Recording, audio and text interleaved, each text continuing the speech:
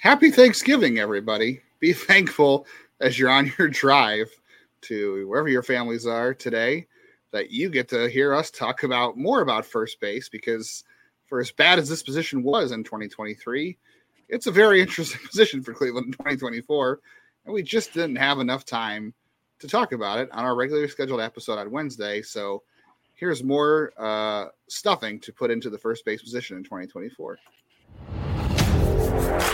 You are Locked On Guardians, your daily podcast on the Cleveland Guardians, part of the Locked On Podcast Network, your team every day.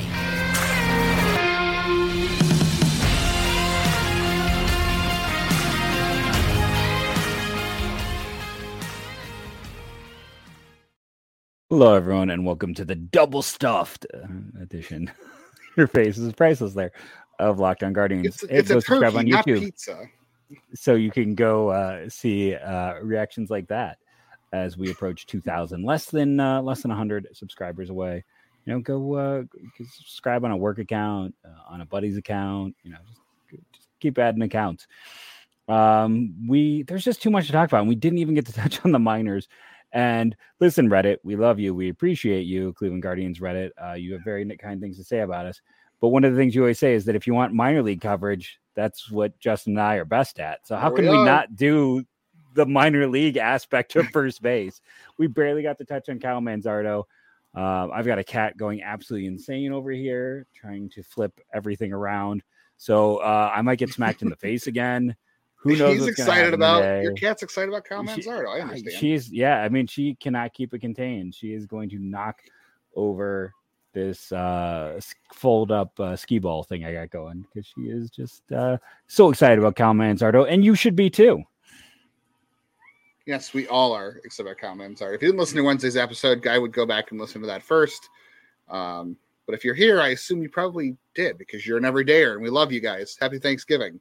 We are thankful for you. We'll also be thankful if you're subscribing on YouTube. If you're not yet, I'll be thankful for that too. But as Jeff pointed out about Manzardo too, that he worked on some swing changes, had some shoulder problems, had some personal life problems that are frankly very hard to get over. And we talked about how there's almost no reason. And the only thing I would even ask is, like, Manzardo should be on this opening day roster, right? There's no, like, what would have to happen other than keeping him down? And this would go against Cleveland's own interests. Is, I just don't see currently on the roster anybody you'd keep on the roster to play first base for a month. Because Tanner Bybee pitched his way to second in the Rookie of the Year voting, and he missed the first 3 weeks of the season in AAA, and then he missed the last 3 starts of the season. And he still pitched well enough to be second Rookie of the Year, and that obviously screwed Cleveland because he got his full they want him to pitch well, and I don't think any of us is surprised he pitched as well as he did, but it also gave him his full year of service time, which he wouldn't have gotten otherwise. So year. So there's 2 ways to look at this. Either Cleveland well deserved, with not even a doubt. Cleveland either, and this goes to all teams, not just Cleveland. So Cleveland either decides, let's throw our hat in the ring for hopefully a Rookie of the Year candidate, get a draft pick for this, or you've got to wait until June to call him up, because you don't want to risk calling him up in May, letting him get hot, and then say, crap, he didn't win Rookie of the Year because he didn't play enough, but he was good enough and he finished second. He gets his year of service time. We get squat. So there's really only 2 ways teams are going to play this as we see more of this. So Cleveland's got to choose a path here. You either decide that Kyle Manzardo is one of your 26 or one of your 26 best players, one of your 9 best hitters in the organization right now for 2024, or you're just punting and you're letting him sit in AAA till June for no reason. There's no in between, right? But especially, I think you and I both think that Shane Bieber is here to stay. We don't think he is on the move. It could happen, but we both think so. If you're in a situation where you want to contend, okay, you're thinking Shane Bieber can bounce back, be an ace, you're going to get his draft pick at the end of the year. You're getting a bonus first already. This is a perfect year then to take that gamble on Manzardo. Is it a sure thing? No. But if he has a fantastic year, there's no guarantee that he will. But I mean, you look at the past few years, Bobby Witt was supposed to win 2 years ago. He wasn't even a top 3 candidate. Volpe was supposed to win last year. Wasn't even a top 3 candidate. I mean, he won a Golden Glove that he didn't deserve, but like, you can't say that he's got no shot. Right. And he has just gotten better as the year went on. He stabilized in Cleveland. He got healthy in Cleveland. He had a great Arizona Fall League. Everything has been positive momentum. Let's gamble. Let's get crazy. Let's gamble. Let's put this guy at first base. Let's see if we can get a third first rounder potentially. Let's see if this can be like what Seattle did a year ago, where they had all those picks at the end of the first round, and essentially had 3 first round picks and turned it into some really interesting players. He should be here day one. What else does he need to prove?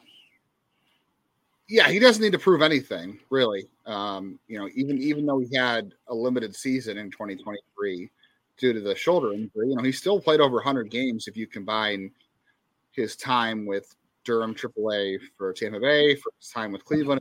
Arizona played well at, but like you said, be careful with the Arizona Fall League stats. But at the same time, he hit well in the Arizona Fall League, so at least he didn't play poorly. Because when you don't hit well there, then there's some question marks. So clearly he was pretty healthy.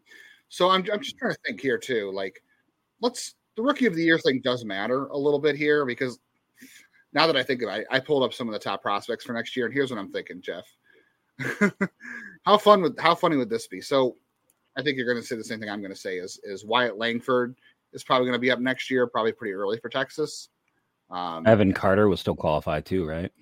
Yeah. Oh God, Evan Carter and Wyatt Langford are both going to be rookies next year, and they both might have a very good inside track on that. And then you have Jackson Holliday in Baltimore, who I mentioned in the Wednesday show that could be a candidate. I bet that they play games with him. I bet they play games with him. Yeah, because their owner's already talking about how they can't afford to keep all these guys. So there is that. But here's the other twist to this, Jeff. What if this would be very ironic, and it's going to drive Cleveland fans nuts. You have the 2 Texas guys, right? You have Langford and you have Carter. There's Ricky Tiedemann from Toronto that could factor in. The pitchers don't always win. But the real battle next year for Rookie of the Year, outside of the Texas guys, could it be Kyle Manzardo versus Junior Caminero? That wouldn't drive anybody nuts, right? No. And here's the thing. I think the favorite has to be considered Evan Carter, because he went and, put his name on a big stage already. Yep. So I think that's going to factor in. There's so much bias in these awards. Yeah, there is. And, I think he's going to be the favorite, but like, who cares? Let's see what he can do. Right. Stephen Kwan wasn't supposed to finish third. Tanner Bybee was not supposed to finish second. We've just seen 2 guys in a row overachieve who, it didn't net Cleveland anything yet. Maybe Manzardo's the guy. And if he is good enough to finish second, then we are in a great position as a team moving forward, because first base is settled for 5 years and we got big production, because you expect big production at first base. And if he finishes second in the Rookie of the Year, has a year similar to what Tristan Cassis just had, who finished third, I mean, I'd be happy. And I think we'd all be happy. And then I think everyone would have to apologize for getting mad about the Savale deal.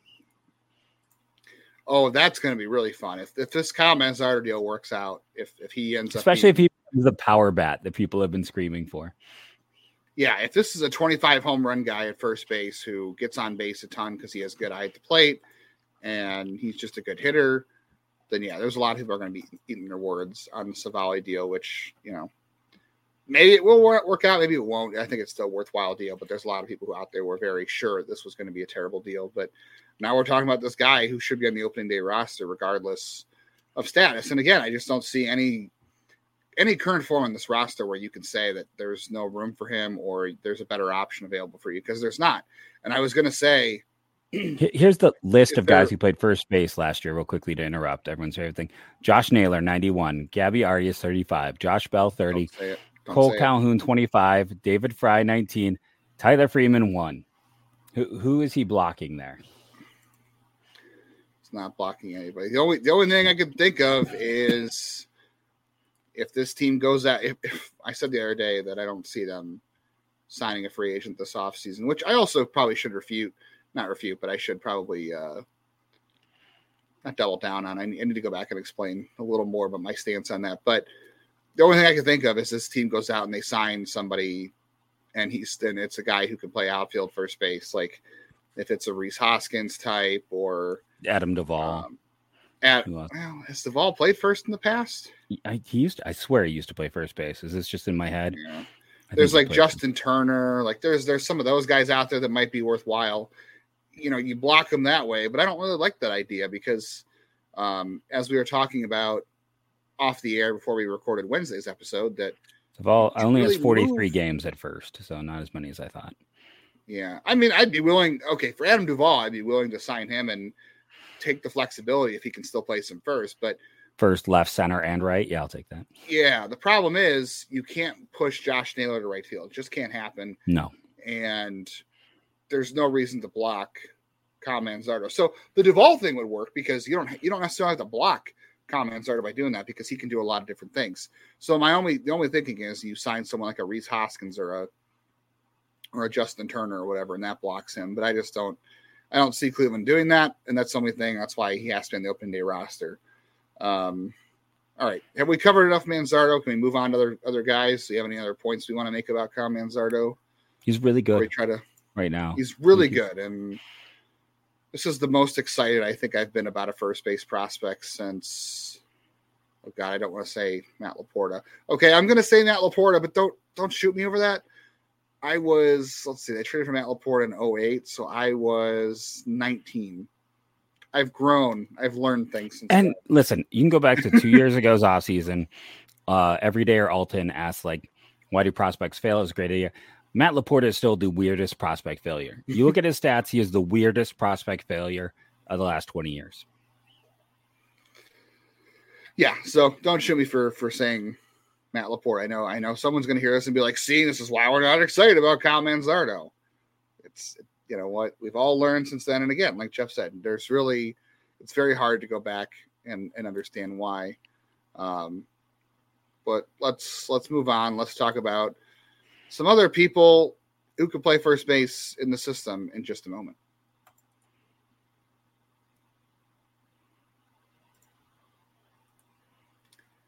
Well, before we get into more first base talk very quickly, let's talk about where else you can find sports talk today while you're driving for the Thanksgiving holiday, or whether maybe you're out shopping on Black Friday. Does anybody do that still? I don't do that still. I order everything online. You can also listen to Locked On Sports Today online while you're shopping online. It's the first ever national sports 24/7 streaming channel on YouTube. Locked On Sports covers the top sports stories of the day with local experts from all of our Locked On shows, plus our national shows that cover every league in the U.S., on the planet, soccer. I don't know, not international soccer. Go to Locked On Sports Today on YouTube after you're done listening to this bonus episode, and subscribe to the first ever national sports 24/7 streaming channel. My 6-year-old daughter said, "Daddy, are we gonna go shopping on Black Friday?" I'm like, "No," but put her in front of the computer. That's the shopping. It's like you can do some Prodigy. For those who aren't in the know, it's a math-based learning game that she's a fan of. That has a Pokemon-like and RPG system of development. So if you're a parent out there, I highly recommend it. It's very engaging for my 6-year-old and for even my middle schoolers. But now that I've given them a free plug for no good reason, hey, Prodigy, give me a free account so I can in the exchange for that. But is David Fry a Prodigy? He is no. He is a hard worker. He is a guy, one of those guys who was, listen, a year ago at this time, you and I were like, should he have, he wasn't even on the 40-man, right? They didn't go ahead and add him. Nope, they didn't. Right? He had to get through the Rule 5. Like we're talking about a guy. Well, remember, they didn't. They traded. No, he was here in 2022. You're right. He did have to get through the Rule 5. He had to get through the Rule 5 last year because he was not on the roster, and he got through the Rule 5. Because he was the player to be named later for JC Mejia. Pour one out for his career. Won the trade. Yeah, they won that trade. That's for sure. Much like they won the trade. When they trade with the Brewers, they've won. Like money for Owen Miller, that was a win after Owen Miller's collapse. Money for Mark Matthias, that's a win. Fry for Mejia, that's a win. So when you get through it, he is. We talked about, why it's good to add if you consider adding an Adam Duvall, his flexibility, right? Why is Fry great? Well, he gives you a third catcher while also playing first and left and all over. It's flexibility. It's lefty mashing. I don't know if it's even mashing, but listen, he's relief at least serviceable against lefties. Ace relief pitching. That's why they felt comfortable trading. No, that's why they felt comfortable making those moves in the pen. David Fry is going to be the 8th inning guy. You heard it here first. I'm kidding, of course. But he gives you the depth, and he just gives you another option there. And he hit pretty well. He hit well enough, right? Yeah, I mean, he even headed up 102 WRC plus against righties. He actually slugged for a better number against righties, and he hit lefties a little bit better, got on base more against lefties. Pretty even for a rookie season for a guy who's 28 for a guy who's 28 making his big league debut, or 27 made his big league debut. He just turned, hey, David Fry, happy birthday this week. He turned 28 back on the 20th. We missed that one. So happy birthday, David Fry. Good for him. That's a pretty good celebration this year for a guy who was 27. I bet he did not make a lot in a signing bonus either. So this year was huge just for him as a human being. Yeah, and he's probably like 28 games at catcher he played, 19 at first, 7 in right, 2 in left, 1 at third, and he DH twice, and of course he got that fantastic relief experience. Do you want to Northwestern State University of Louisiana? Do you want to guess the signing bonus? $2. Nope. Lowest was $2,500. The Royals gave Tyler Gray. He was second lowest at $10K. He got the senior sign bonus. So, as anyone who knows, you make nothing in the minors, and he had to kick back some of that, I'm sure, to an agent and taxes. And he wasn't even on the 40. Because here's the way this also works too: is that obviously, minor leaguers are paid very poorly, and at every level they get, a slight raise. Like you might get 20,000 at high A, you might get 30 at double A, and then triple A, you might get 50. But when you're put on the 40-man roster, your money expands by 2 or 3. So he went from making like 50K in triple A on the 40 to making like 150K or whatever, the prorated deal in the majors. And then you get the rookie minimum, which is like, what is that, 400 now, 450K? Yeah. I mean, yeah, it was a huge year for David Fry. I'm going to interrupt you, which everyone loves. Can I talk about really quickly this 7th round? So in that 7th round this year, the first 15 picks, none have made it to the big leagues, but the 16th pick was Joe Ryan. Brendan Donovan was the 19th pick. James Outman was the 30th pick. Cody Morris was the 29th pick. Duran with the Red Sox was the 26th pick. Andrew Wantz, who's pitched in the big leagues for the Angels, was the 17th pick. It's a very, David Fry was the 21st pick. Really weird. The 7th round in 2018 is a very weird one to go look up just because nobody hit at all at the top. Then you get to the back end, and there's some really good players. Josh Winder with the Twins, another guy there. Odd round, sorry. I know nothing to do with baseball, but I'm a draft nerd, and I was just like, this is crazy. Baseball, but okay, so how many at bats are you giving David Fry next year? Because 200 across multiple positions. Only 2. Okay, he had 113 plate appearances this past year, so you're only upping it by 90-ish. Because I don't want to overexpose. The problem is this. Okay, maybe 250. I want to see David Fry. I almost said Josh Fry. Who's Josh Fry? I think he plays for Ohio State. Okay, I don't think he's been very good this year, but isn't that terrible baseball player for Texas? No, maybe, I don't know. That's not the point. So DH this year, right, is going to be split between Naylor, Manzardo. Are you going to DH Bo Naylor some to keep his bat in the lineup because you have Bethancourt now, and David Fry gives you a third catching thing, so you can do that. So you save David Fry as the reserve guy there.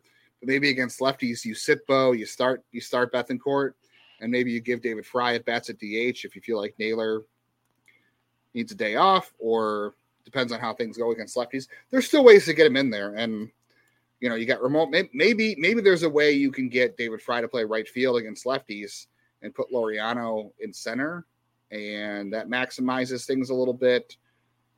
There's ways to do it, but I would like to see David Fry get 200 plate appearances next year. Absolutely. Maybe 250 between catcher, DH first, and somewhere in the outfield, especially against lefties. I say put him in against lefties wherever you possibly can, whether that's giving Manzardo or Naylor, either the Naylor's a day off if necessary, or using him in right field if you don't have a better option early on, and moving Laureano to center. So David Fry fits just about everywhere, and I don't see why he can't get some at-bats at first base. But like I said, the emergence of Naylor hitting lefties last year complicates that, and obviously you want Kyle Manzardo to get plenty of experience. You can't have him sitting on the bench.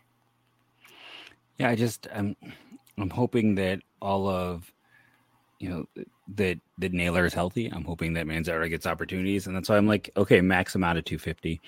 That Bo Naylor plays a lot. That we're kind of, David Fry is a solid utility bench player. I don't want him, if he is getting 350, 400 at bats, something went wrong. Something went wrong, but I also feel like he might be a guy where you're like, okay, if there are injuries, something happens, he might be like a nice pillow option to throw in there. He doesn't have like Ramon Laureano's experience where you feel better about that, but I mean, there are certainly worse options to go there. Speaking of worse options, after Kyle Manzardo, first base is pretty rough in the Guardians system, and that's what Jeff and I wanted to talk about today. Was the Overflow show is that there are not a lot of first base options. So we are going to finish up this bonus episode by doing just that.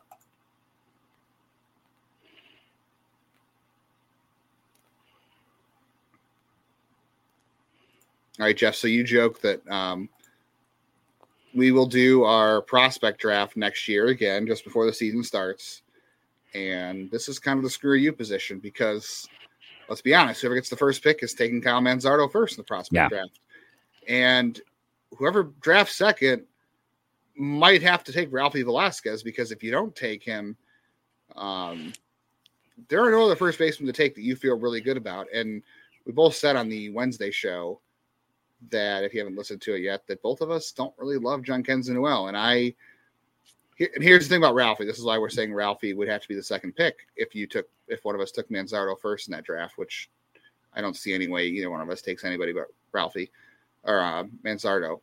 Is that you hope that Ralphie hits too much to stick at catcher, and that's because catcher defense is always the last thing to develop, and he could get hurt, and it's a lot of struggle, and there could be developmental issues that hold him back if he is forced to catch and you're not getting the best out of his bat that might be in there. So if he just hits too much and you're like, okay, like I'm not saying he's gonna be Bryce Harper, but Bryce Harper is kind of a good situation to look at here. He came into baseball as a catcher. He hit too much. The Nationals said he's going to be an outfielder because it gets into the big leagues faster. And Ralphie might be a first baseman long term, but he might hit enough to be a first base. So whoever doesn't get the first pick and take Manzardo, you take Ralphie and you put him at first base, because after that, it's ugly. I don't know. It's nastier than cranberry sauce that's been sitting in your pantry for the last 10 years that hasn't been. It's still fine. It's still fine. So listen, with Ralphie, here's the thing: if you're picking second in our draft, you're definitely taking Ralphie either 2 or 3. So let's just, because of positional value, and we hope he is a savant catcher, and by all reports too, we think he can stick at catcher, but if the bat is too good, then the bat is too good, and especially if you got Bo there and he's locked up, you move on, and you're just happy to have an exceptional hitter, which is what he is first and foremost. But because of the situation, the only other first baseman who I am debating for the top 30 is CJ Kayfus, who did have a nice debut for this team. I was not the highest on him. It is a hard profile for a first baseman. It's the idea of hey, he could potentially be an elite defender at first or a mediocre defender in the outfield with high contact skills and maybe league average power. It's not a sexy profile. Most of the draft picks rarely are, but Kayfus will be in my top 30 when it's all said and done. I'm enough of a believer based on what I saw this past year. I was not the biggest fan of that pick. I'm still not sure if that's who I would do if I was doing my redraft. I could have that somewhere buried down. Or, hey, you can go listen to that bonus episode. That's what I did with it. But, he's a solid first base prospect. And then it gets really like the weird thing with Jhonkensy Noel is, he smacks the heck out of the ball occasionally. He has this thing where his max exit velocity is high and his peak power is as good as anyone, but his average exit velocity is not good. Like he doesn't hit the ball. He doesn't make hard contact all that often, which is a bad combination. Like that is not what you want to see in a power hitter. So he's fourth, but like, that's kind of more of like, I don't think anyone after the top 3 really has a major league future. And then I was telling with Justin, it's like, fifth best in the system is Mike Capriz or like Aaron Bracho to me. And those are more like depth players kind of from my view. So it's the minor league choices. And you want it to be weaker first base. If a team had like 5 excellent first base prospects, that is a terribly run organization because good point. You can't move first baseman anywhere else. That's not how this works. So typically it's you fail somewhere else and you end up at first, right? So that's the thing that we see happen. So to me, there's only 3 real prospects. And, and then there's some guys who have one tool that stands out for them or like one thing they have done. But it's pretty weak in general. It's very weak. Yeah. Again, I think I said this on Wednesday's show. Noel is not an outfielder. He's not a third baseman. He can play out. Like you could put him in the outfield. If I had to pick between third base and outfield, I'd say outfield.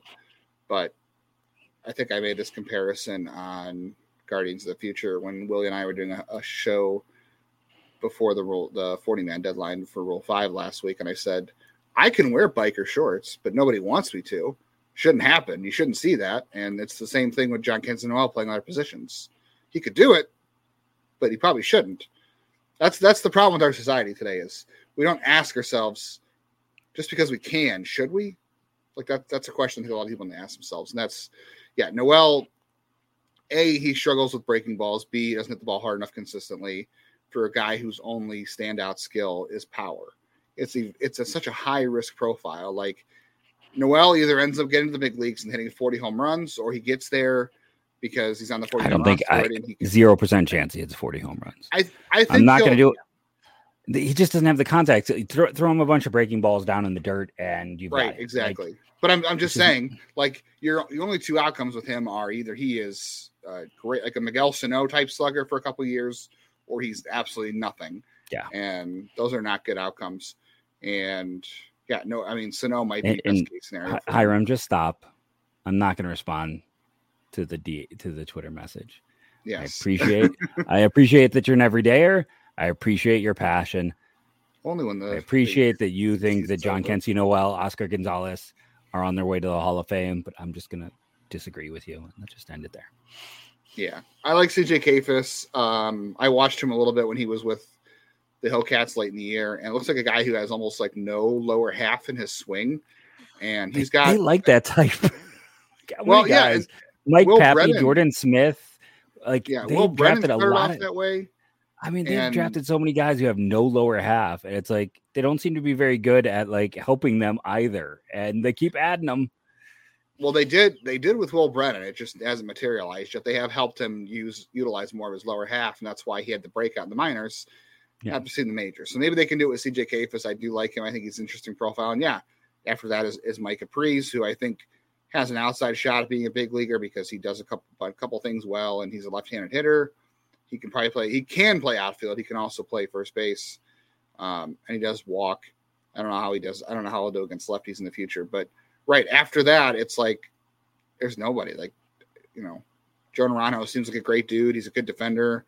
I don't think he's going to hit. Mike Collado is not really a first base prospect. And after that, there's a lot of guys who just aren't. I don't know who are you moving to first base? Like is there anybody moving to first base besides Ralphie?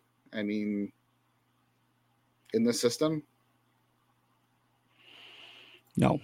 Like right now, it's like, One is of the that where catchers, Cooper? but It's like if Cooper Ingle, there's some debates on his defense. It's like, but he's a not gonna better hit enough athlete. to catch. He might be a guy who could conceivably play in the outfield if catcher didn't work. But it's like Juan Brito. Like, is that if he can't play second well enough? I mean, he's not big enough for first. I don't know. Well, I mean, he's 5'11". Santana was not a tall first baseman either, though. Yeah, it's like, I mean, Brito might be in that discussion because he's kind of positionless. Like, if they hadn't traded for Manzardo, I'd probably be advocating for Brito at first right now. I agree. Or David Fry. But luckily we have Kyle Manzardo to talk about. And we're lucky you spent your Thanksgiving drive with us, or maybe you were Black Friday shopping, or you're avoiding family and you're listening to Guardians talk. Hey, if you're listening to this on the way to wherever you're going to Thanksgiving, tell a family member who might like this. Tell them we'll help them be more informed of the Guardians coming up next year, because we want to get to that 2K mark before the new year. So help us get there. Hope you enjoyed the bonus episode this week of Locked On Guardians. We weren't going to go this long. We were like, we might go 20 minutes to talk about the future first base. And we ended up recording a whole second show because we just can't shut up, and hopefully you guys don't mind that. So thank you all for joining us, being a part of the Locked On Guardians team. Remember to rate and review and do your part. Download it every day. Be an everydayer, and go Guardians.